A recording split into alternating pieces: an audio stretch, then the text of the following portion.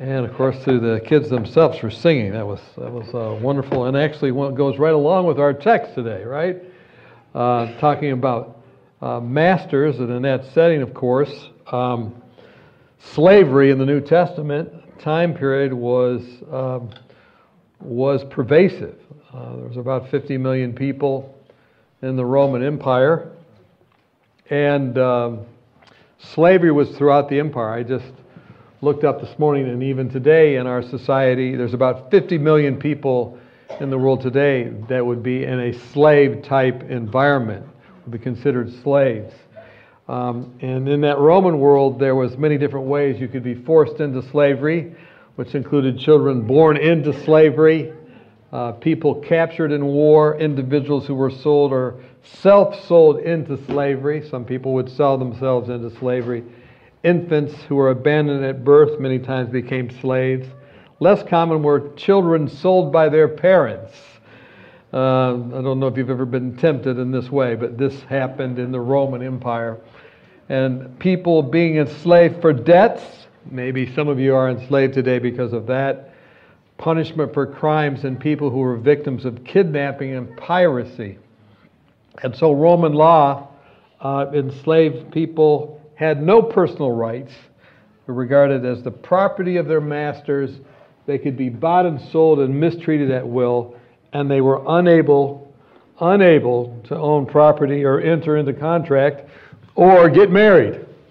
So those of you here for the wedding, it's a good sign. This means the two are not enslaved. So they're able to enter into matrimony, which is a great freedom, right?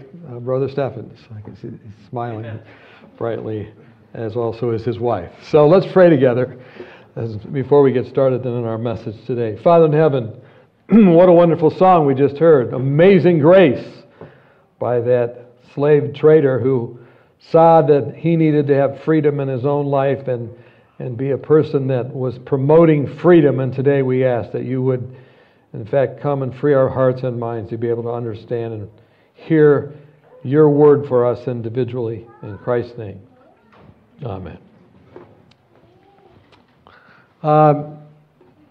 Back in the Roman time, slaves for the first several centuries during the time of Christ were often tattooed. They would have a tattoo on their foreheads to keep track of them. In the 4th century, they would start to wear these types of tags that were placed around their neck, and they could not get them off. This particular slave must have been known to try to escape, as you can tell here from this Latin phrase, "Hold me lest I flee, and return me to my master." So evidently he had tried to escape before, and this would help know where to take him when returning him. And we've been in a series here on 1 Peter. We took a little break to look at Israel in Bible prophecy, and we looked at Gaza in Bible prophecy. And last night we looked at the prophecy that is being fulfilled in front of our eyes as we listen and see things on the news. We looked at Daniel 7:25 last night. But today we're back to our series on 1 Peter. The conduct of a Christian in an alien culture, such as we've just been describing. And as we've looked at our last few sermons, there was a personal conduct, a call to abstain from fleshly lusts, so that this would silence the criticism that Christians are just like anybody else, they're evildoers. It was a call to submit yourselves to self-control that was given by the Holy Spirit. You can't control yourself, but the Spirit can. It's a gift of the Spirit. It's not something you knuckle yourself through. It's something that's a gift of the Holy Spirit that you allow to come into your life. Conduct concerning the government, again a choice. Submit to the government officials in obedience to even their laws that might seem crazy. We went through some of those when we looked at that passage. And this will silence the criticism of foolish men. And it's also, again, a call to submit. And then the conduct of servants with their masters, or with harsh slave masters, as we heard in our scripture reading as the subject today. This will not only silence the voice of people concerning who you are, but it might give voice to Christianity to those who were, in fact, the slave owners and others within the culture. Again, a call to submit. So let's look then at our passage today. The Bible and submission to mean masters or slave owners. Let's not try and sugarcoat it. The Bible talks about slavery very freely and has been misused through the years and through the centuries many times to promote slavery. I believe it's a misreading of the Scriptures, but there are certainly Scriptures that could be easily misread to promote slavery, and were misread to promote slavery. And this particular passage, 1 Peter chapter 2, verse 18 through 25, is assuming slavery is the norm of the day, and not assuming that slavery is necessarily a good thing. There can be harsh slave masters. Servants, be submissive to your masters is the text under consideration today. Slaves were being converted, and they were becoming members of the church. And as they came in, they needed directions on how to relate to their masters. And they were being called to submit, that is, to be under obedience. They were not being called to run away from their slave owners or come out of the social structure, but they were being asked to submit. You say, well, why didn't they just try and stop that immediately? Well, we'll look at a couple of texts about that during the message, but submit to the masters, just as they were called to submit to government officials, as we looked in our last message together. So, how were they to submit? With all fear. That word fear, phobos, fright, terror. Doesn't sound good. Submit out of fear or terror. To the master, to the husband, chapter 3, verse 2, and when you witness. So, in all of these areas where it's calling for submitting, it has the word fear. Fear your master. Fear your husband. Fear as you witness. This is not the fear of humanity, by the way, but rather the fear of the Lord when we look closer at the text. And we're called to fear God, give Him glory in the way we relate to our master, our husband, our spouse, our whoever that we witness. And it's like Mila is on the loose, folks. Watch out. I think it's great to have a church full of children. I remember once I had a member who was all upset about the children, and he would get up and look at them. And I visited him. I said, look, without the children, we have no church in the future. And he says, I don't care. Right now, I want to hear. Anyway. So let me look at a text with you here in Isaiah chapter 8. Isaiah chapter 8, the gospel prophet. Isaiah chapter 8, and let's read together. If you have your Bibles, you can open. I like to look up a few texts. Verse 12. Do not say a conspiracy. Well, that right there is a good sermon. We could just stop there.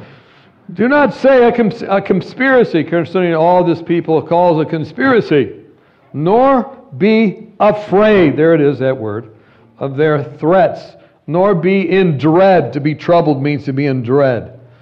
The Lord of hosts, Him you shall hallow, let Him be your fear. What does it say? Let the Lord be your what? Fear. Let Him be your dread. How many can say hallelujah? This gives a whole idea of the fear of the Lord. Let Him be your fear. Let Him be your dread. And what will be the result? Verse 14. And He will be a what? Sanctuary. He will be a sanctuary. This is the whole idea. Don't fear what they fear. Don't dread what they dread. Don't fear like they fear. or dread like they dread in society. Instead, fear God. Let Him be your fear. Let Him be your dread. And when you do this, you will have a sanctuary. And that's why I love that Proverbs 19:23, I think it is. The fear of the Lord leads to life, and he who has it will abide in satisfaction. He will not be visited with evil. This whole idea of dwelling within the presence of the Lord. And this is the whole idea of this fear text in context. Let's go back there to 1 Peter chapter 2 and look now around to those verses. 1 Peter chapter 2, we just were looking at verse 18.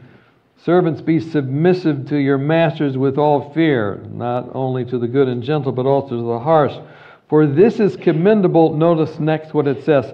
If because of conscience toward God, one endures grief. So the fear of the master is based on something with your conscience in relationship with God, because you are mindful of God. You are obeying that master because you're mindful of God, not so much the master. Can you say amen? And you're fearing your husband. Why? Not because you fear your husband, but notice, look at that with me in chapter 3, verse 6. After it talks about being submissive and living in fear toward your own husbands, verse 6, as Sarah obeyed Abraham, calling him Lord, whose daughters you are if you do good and are not afraid of any terror. So Sarah was not walking around in fear or terror of her husband or anyone else. So Sarah was to fear nothing in the sense of how you normally think of fear, but this idea is fearing God. It's an attribute of fearing God. And then also what about when you witness, verse 15, sanctify the Lord God in your heart and always be ready to give a defense to anyone who asks you for the reason for the hope that is in you with meekness and with fear. Wait a minute. What's that mean? Well, verse 14, even if you suffer for righteousness' sake, you are blessed, and do not be afraid of their threats or be troubled. So this fear is not a human idea of fear or terror. It's living in the fear of the Lord. Does that make sense? And so the first pointer here in being submissive to your masters with all fear, it's saying it's as to the Lord. It's as to the Lord. So let's continue on. With all fear, not only to the good and gentle, but also to the harsh. That word harsh is an interesting word for those of you who are orthopedists. It's scoliosis. It's scolio. It means the crooks, those who are crooked. There are those that are good and gentle, easy to deal with. And then there are those who are harsh, scolios, warped, crooked, or perverse. And this is where we get into difficulty. Man, this boss, this person I work for, this master is a crook. Why should I live in obedience to that person? What Paul is saying, or what Peter is saying here is, rather than try and overturn Roman society,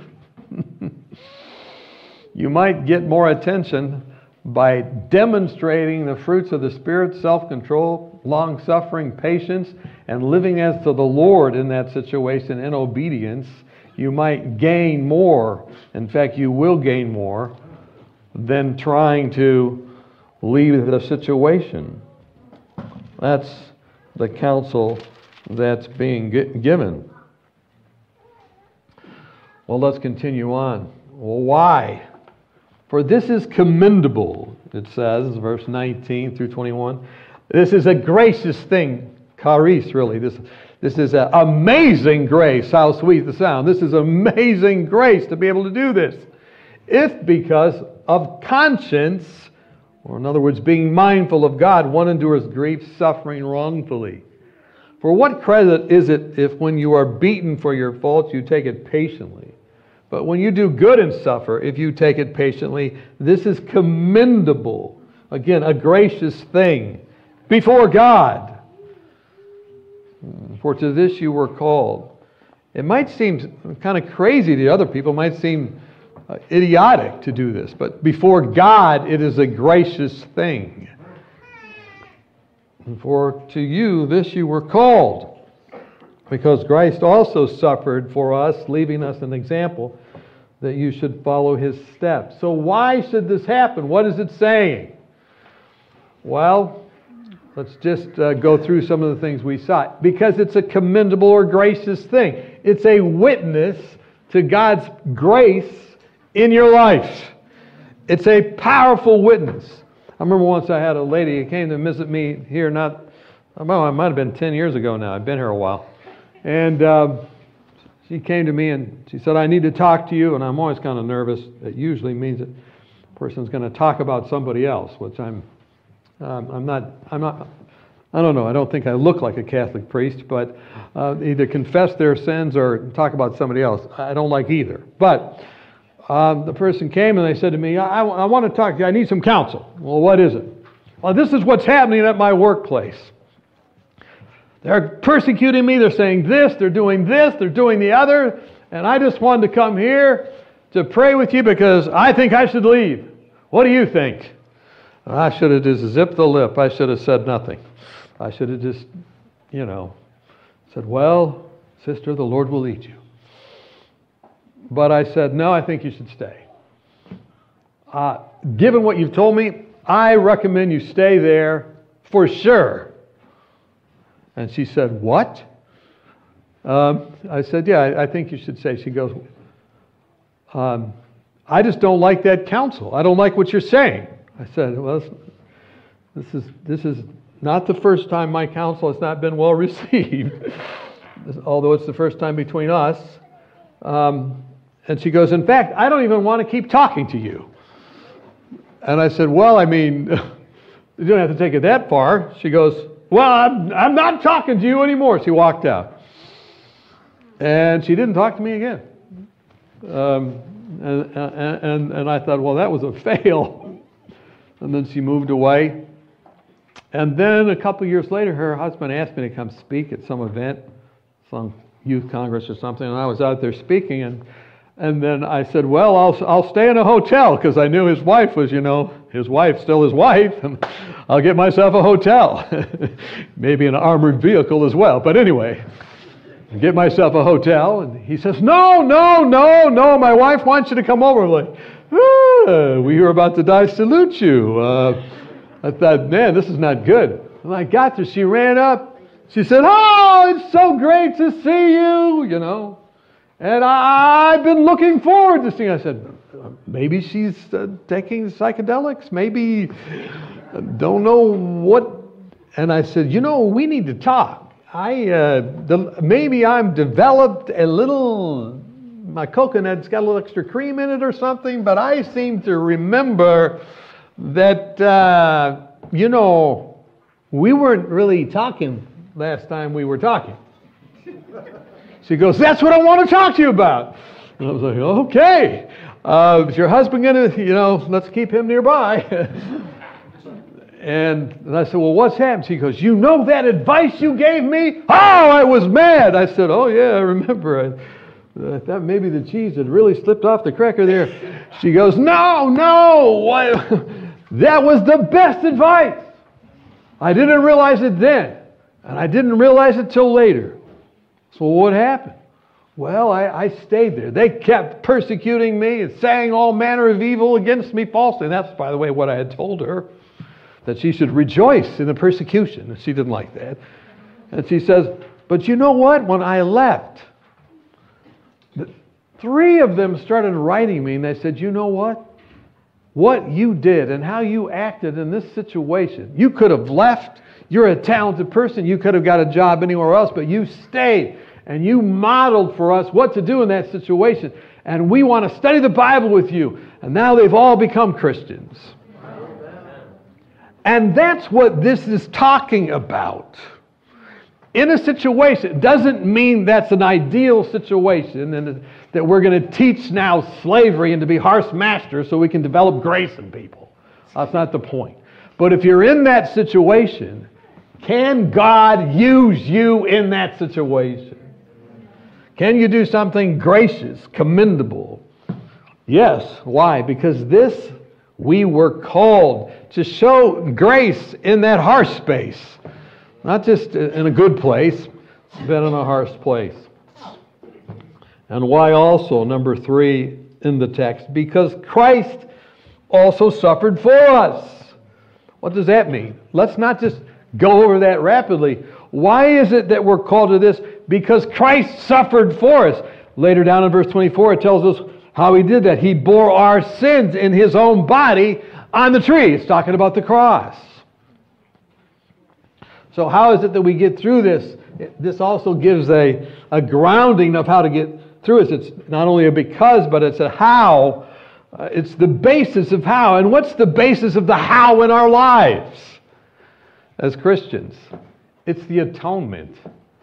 It's what Christ has done and completed for you. It's not what you're going to do and what you're going to complete for Him. Most Christians, maybe they're emerging Christians, are not really Christians until they understand this. There's nothing you can really do. Hello? I should be getting some amens there. There's nothing you can, it's what He has done for you. We're all sinners, masters and servants alike. Doesn't matter who you are at what station, you are an abject sinner, failure, worthless in a sense. Don't get me wrong. How many of you understand what I'm saying? We've all sinned, gone astray.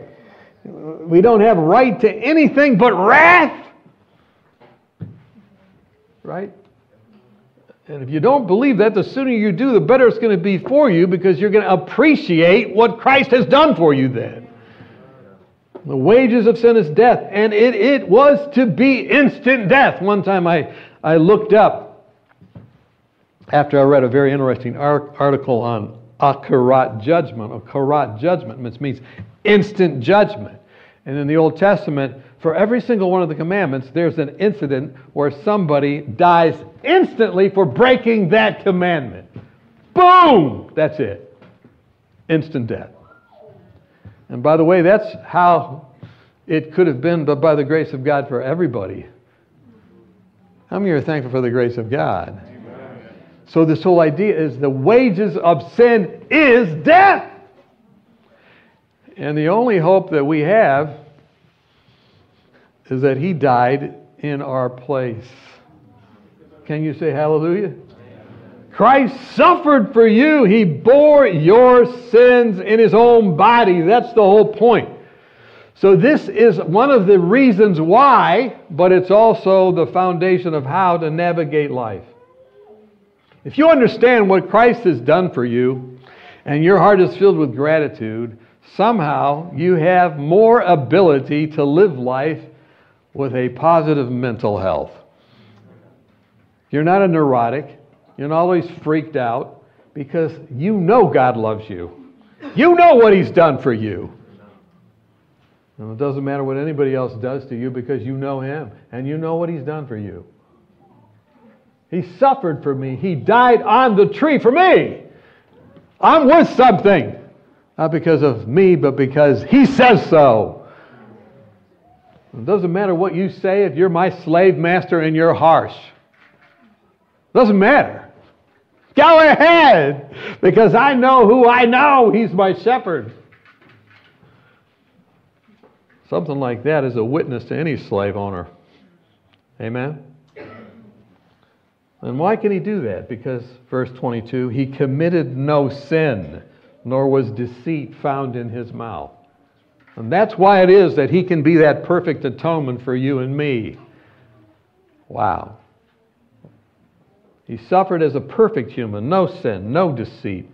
And this is the foundation of our hope and our salvation. It's the foundation of our sanity, of our morality, of our very life. Not because we're perfect, because He's perfect. Amen? You're worse than you think, but He's better than you think. Amen. So why did He do this? Because He loves you. What does this do? It fills our hearts with love. The fruit of the Spirit is love, joy, peace. We love Him, and then we're able to love others.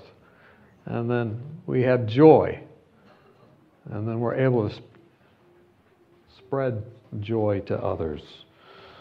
Let the word of Christ dwell in you richly, and all wisdom and teaching, admonishing others, and songs and hymns and spiritual songs, singing with grace in your heart to the Lord. I mean, you get so overwhelmed with it that you start singing to people. How many of you sang to anybody this last week? Besides me, I sang to a lot of people. Just sing. Sing to, this is an outflow of the atonement. That's the idea. Well, let's continue on. This idea of freedom, of what God has done. The context of slavery in the New Testament, just like in Peter, it's alluding to here in Corinthians, says the thing, were you called while a slave? Don't be concerned about it. If you can be made free, rather use it. In other words, if you can gain your freedom, avail yourself to the opportunity. The New Testament wasn't teaching that you should stay in slavery if you could be free. It's laying the foundation in these texts for the emancipation of any slave. For he who is called in the Lord while a slave is the Lord's freedman. Get that? Look, you're a slave, but you're free. Even if you're still in slavery, you're free. Because why? You understand the atonement. You understand what you were paid for. You understand. And now, even though you are in that same structure, you're free. You were bought with a price. Do not become slaves of men. You might still be a slave, but you're free. Paul is talking in nuanced language here, right? And yet, this is the foundation of the abolition movement right out of the New Testament. Don't tell me the Bible teaches propagation of slavery. It is a misreading of the Bible to say that. Brethren, let each one remain with God in that state which he is called. Okay, so you can still stay within that structure. This is the whole point. You're still there, but notice again, verse 21. But if you gain your freedom, if you can gain your freedom, avail yourself the opportunity. One more text on this from Philemon with Onesimus. For perhaps Onesimus departed, my slave, with the name Onesimus, for a while for this purpose, that you might receive him forever, no longer as a slave, but more than a slave. A beloved brother. Can you say hallelujah to that? And this is the foundation. How many of you feel enslaved in any situation that's not, something you're doing? Maybe you feel like I've got student loans as long as I can see down the future. I've become an indentured servant. I've got 10 years to work before I can pay back that. That's like a form of slavery today, right? Or I'm in another situation. I'm in whatever the situation. Or maybe you're in a marriage or a relationship that's not positive. I remember Ellen White was talking once to a woman that said, your marriage was a temptation of the devil. Well, thank you. Thanks for the prophetic word on my marriage. And so you need to leave that guy. She didn't say that. She said, make the best of it. Make the best of it. Now, let's not make too much what I'm saying there. I don't think we're called to be in situations of physical abuse and these kind of things, but you get the idea of Now Onesimus is going back. Paul pays all his debts. Says, look, he's not just a slave. He's no longer a slave. He's a brother. He's a brother. Even though he's sending him back to his master, right? Well, how did he, that is Christ, in his humanity achieve this? Now, this is the most important part of the sermon. So how do we achieve that? We've looked at the why. We've seen the foundation of the how, which is the atonement, right? We looked at the why, and we've seen the foundation of the how, which is the atonement. But what do we learn now, does it say about Christ as our example here? This is his example. Who, when he was reviled, did not revile in return. When he suffered, he did not threaten. So this is now Christ's example being given to us. What does this mean? He did not get involved in tit-for-tat exchanges. Someone reviled him, he didn't revile back. When someone suffered, you did this to me, I'll do that back to you. Revile means to vilify. He did not vilify back. To suffer, to be vexed, to be pained. He did not threaten. He did not return. It was not say, you did this, I'm going to do that. You did this, I'm going to do that. You crossed my border and killed all my people, I'm going to go back and bomb you. He didn't do that on the personal level. It's not what he did. So how could he do this? Here is the key verse, verse 23. But committed himself to him who judges righteously. Wait, what? Well, this is the foundation of every happy marriage, okay? This is the foundation of every work and a boss-employee relationship. This is the foundation to every place where humanity is working with one another, and that is, you know there's going to be problems. How many of you just know there's going to be problems based on your own personality alone? All of you should be raising your hand like we're at the roller coaster ride right now. Nobody's raising their hands. It's like, now we have a problem. We're going to talk about prevarication and lying next week. You just know there's going to be problems based on yourself. Now, okay, this is probably easier. How many of you know there's going to be problems based on the other people in your life? I see a lot more hands. But here's the foundation of dealing with that. But committed himself, this is in his humanity, to him who judges righteously. This is the Lord himself as our example. And he says, wait, the way to get through things is to do what? Understand there's a judgment and there's a process, and trust the process. Trust the judge. Don't hold the grudge. Just trust the judge. That's the point. That's a lot easier said than done. How many can say that's a lot easier said than done? And that's why we have the midweek service, folks. Literally, he is saying what? Literally in the tense of the Greek, he kept on handing over to him who judges righteously. He did what? He kept on handing over. It wasn't a one-time, okay, hand off, touchdown. No, it was he kept on. He's just moving the ball 2 inches down towards the field goal, to the football line, right? He said, it was a series of brutal plays. And he kept on doing what? Handing it over. Handing it over to him who judges righteously. How many think this is the key to mental health? Look, some places don't have the gospel. They don't know about the atonement. And the reason you can hand it over is because you realize what he has accomplished. He was judged on the cross, it says in John chapter 12.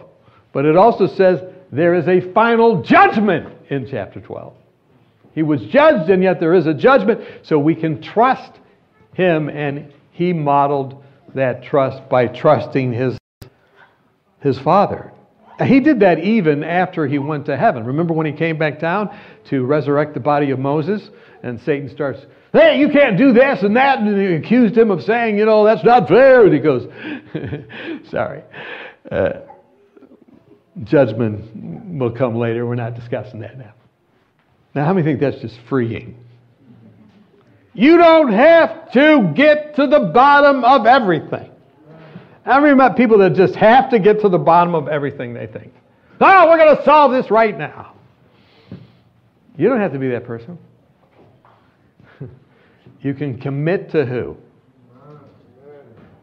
This is what Jesus did. He kept on handing over, literally yielding, surrendering to Him who judges righteously. Could He have executed judgment right then?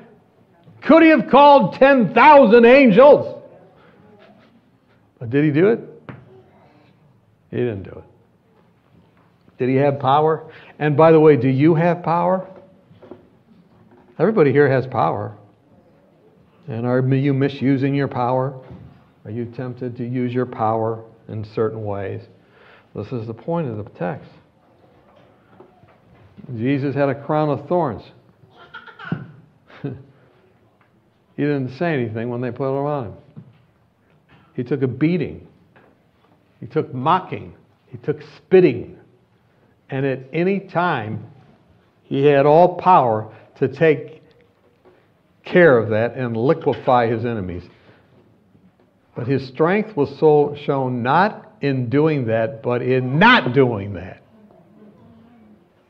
And the strength was shown in the slave-master relationship, not in just overwhelming and overcoming the slave owner, but in having such a confidence in God that there was a sweet peace and serenity even in that situation.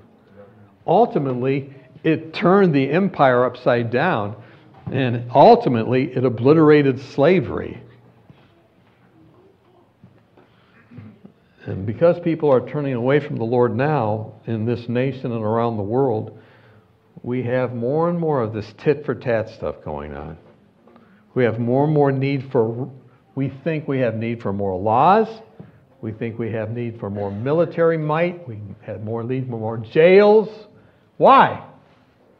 Because people are not accepting or proclaiming the gospel. That's the point. He kept on handing over to Him who judges righteously. Say that to the person next to you. Say that to the person next to you. Go ahead, I want to hear it. He what?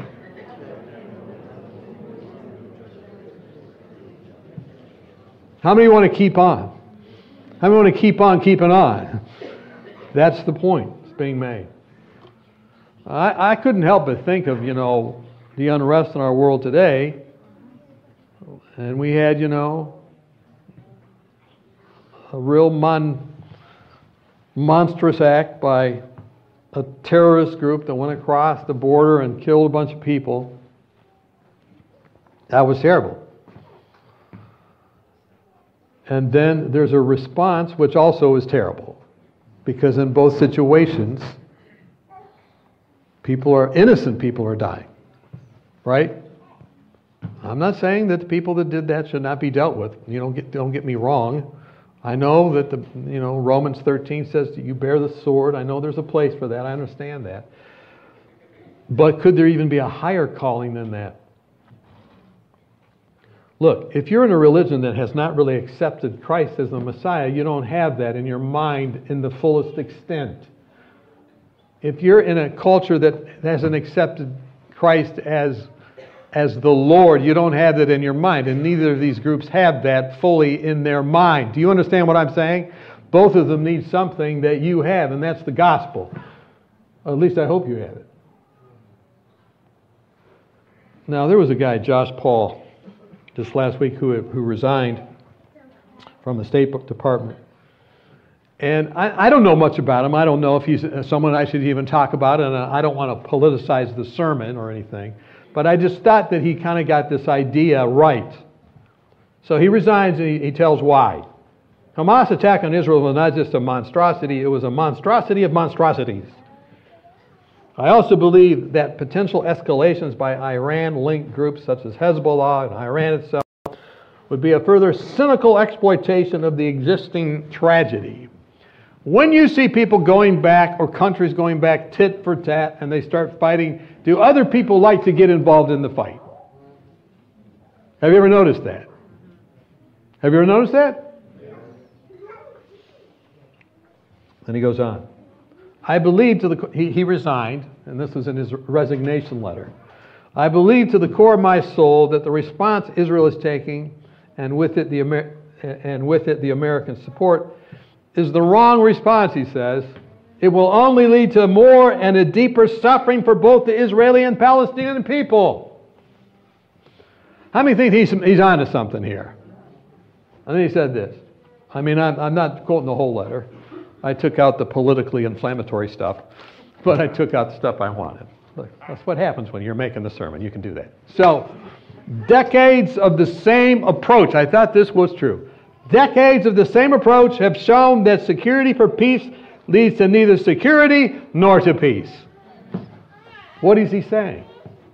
More military munitions and blowing each other up, whether it be with bombs that you made in your backyard or bombs that you got shipped from another country, it does not solve the problem. How many would agree with that? And that's the whole point that Peter is making when he talks about dealing with slave masters. He says you must elevate the argument beyond a Spartacus mindset. If you understand that movie or that story. You've got to elevate it. You've got to do something so unusual that the person knows it's not from you. It's not from carnality. It's from divinity. It's something not human. It's something divine. It's not something secular. It's something sacred. What? I treated you like that, and you are acting like that to me? Oh, I'm having a hard time sleeping at night. Not because I don't have all power to get rid of you at my will, says the slave master, but something is changing in my mind because you have some kind of higher moral standing than I do. Wow.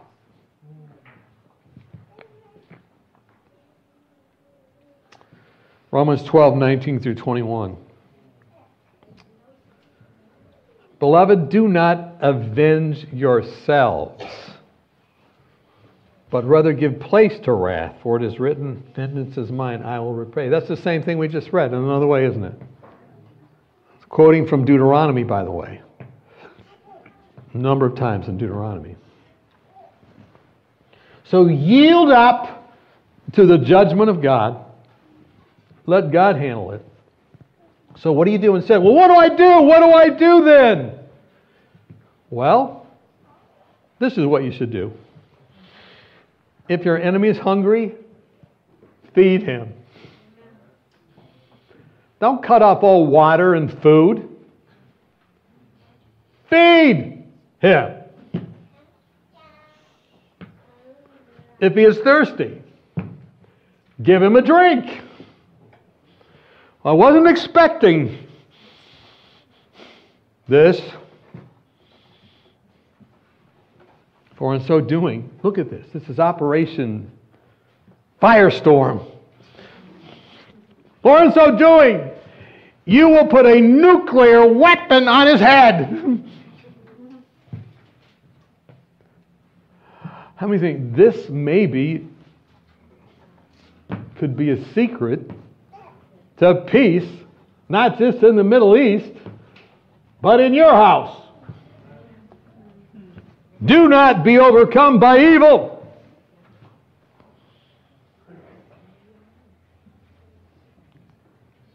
But overcome evil with good. Wow. Operation Heap Coals of Fire. Don't avenge or seek revenge. Leave the wrath with God. Leave vengeance to God. What should you do? Feed your enemy. Give your enemy water.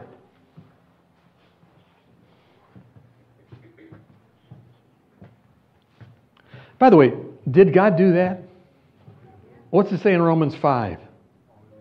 While we were yet sinners, Christ died for us. While we were what? ungodly, while we were even enemies. What does he do? He comes down here. He comes into the midst of the conflict. He gets beat up as God. He's feeding people. Okay, I'll feed 5,000 today. Okay, I'll feed 4,000 today. Okay. In the Old Testament, oh yeah, you need some water, I'll make you some water. They're all complaining. Did he actually do what he said?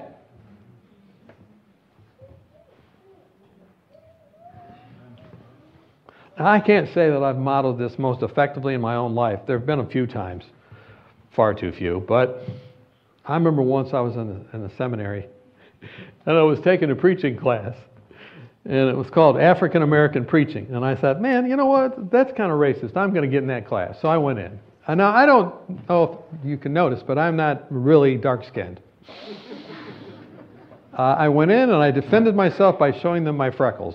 I said, I have remnants. And so they let me in. And I was in there, and I'm telling you what, these guys could preach, and they could bring some heat. They had their lungs with their presentation. I mean, they used all their lungs and their larynx and everything else. And I mean, it was loud. So one brother, after he got through preaching, I said to him, I had some counsels from, testimonies on speech or whatever. I can't remember what the compilation was. And I picked out a choice quote that I thought would be useful, so that the guy would be able to preach for more than 3 years in his ministry, because I thought he was going to blow out his speaking apparatus. And I honestly thought this would be good to share this pearl with him. I've learned a lot since then. So I went to him and I said, I just wanted to bring this to your attention. And he said a lot of things. I won't tell you what he said, but let's put it this way. He did not like what I said.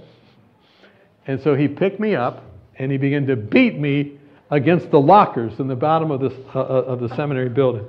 And I mean, he didn't just beat me. He was whipping me against these, and bang, bang. And I was like, I'm getting beat up in the basement of the Seventh Adventist Theological Seminary for saying something about someone's sermon. Now, afterwards, let me just tell you, don't say anything about my sermon. No. I'm fine with whatever you want to say to me about my sermon. I'm past that, right? I understand what I've been preaching. But anyway, he did that. And I was like, man, I went back to my house. I told my grandfather, I don't even know, did I tell you about this, Luminita? I don't know if you were there. I told them what happened. They were like, what? And then I was thinking about it. And I thought, I shouldn't have said that. What I said, I really shouldn't have said. Why didn't I just zip the lip? So I need to see this guy. So I said, I'm going to talk to him tomorrow. So I go to the next day, and I go to talk to him. I said, where is he? And I named his name. Let's call him Steve. Nothing in skinny Steve here, but I said, where's Steve? Oh, Steve's not here today. I said, oh, really? Where is Steve? Oh, he hurt his back. He was doing something. I said, well, how did he hurt his back? Oh, we don't know. I said, oh, I think I know. So then I went home and I said, I'm going to make this guy, I'm going to make him some cinnamon rolls. Back then I made cinnamon rolls every week. And so I made these cinnamon rolls. These were definitely not Weimar approved. These were slurping with brown sugar and butter and everything that will cause you to die in 10 minutes.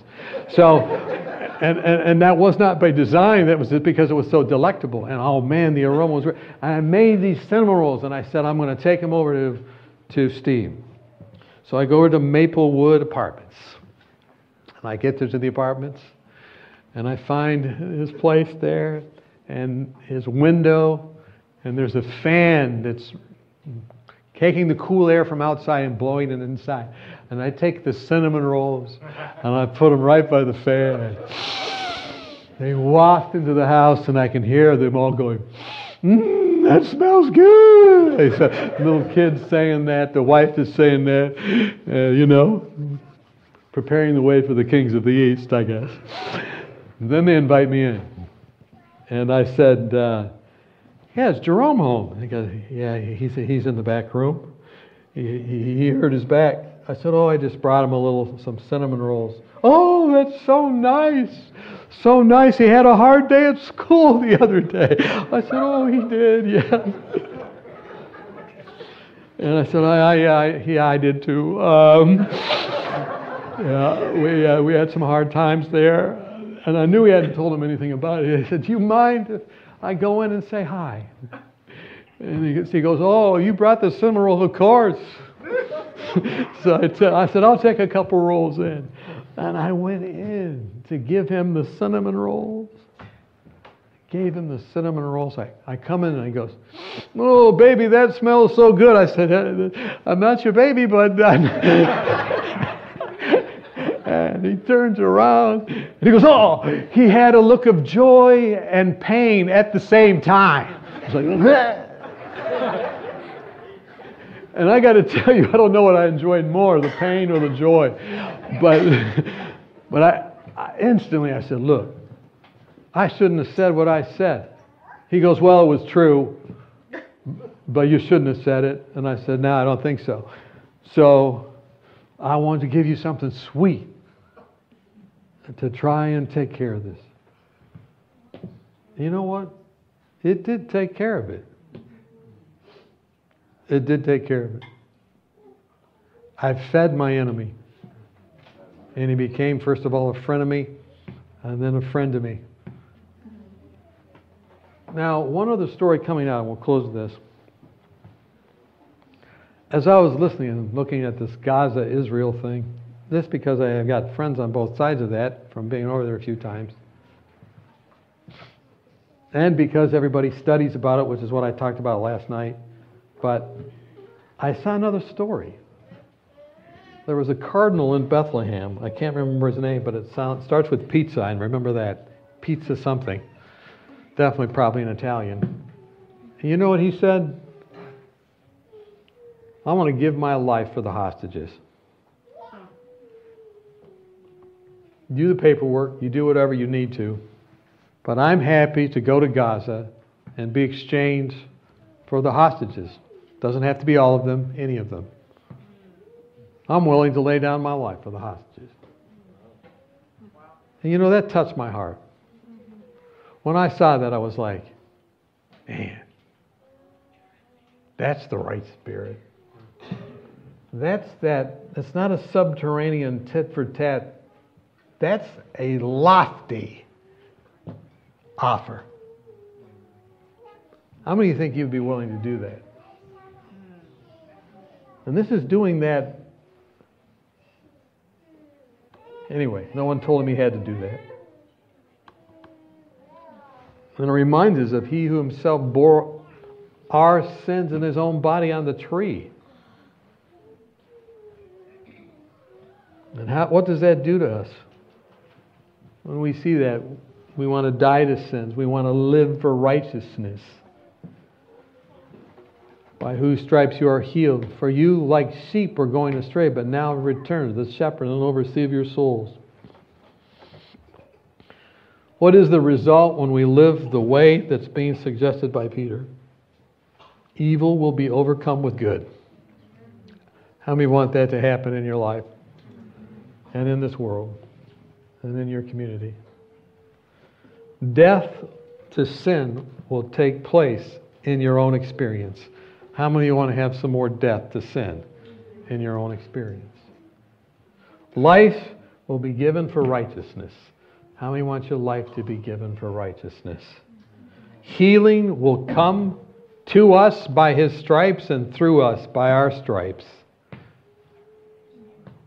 And we'll be like sheep who are back on the path. Because let's face it, every single one of us here has gone astray. And how many of you think maybe it's time to get back on the path? And where does it end up? But now we have returned to the shepherd and overseer of our what? Of our souls. Notice how it ends. It's the answer to how it begins. Harsh masters and a loving master and shepherd. The situation doesn't change, but the mindset changes. Everything changes when I see that my master is the good shepherd. What a powerful word from the Lord today. This media was brought to you by Audioverse, a website dedicated to spreading God's Word through free sermon audio and much more. If you would like to know more about Audioverse, or if you would like to listen to more sermons, please visit www.audioverse.org.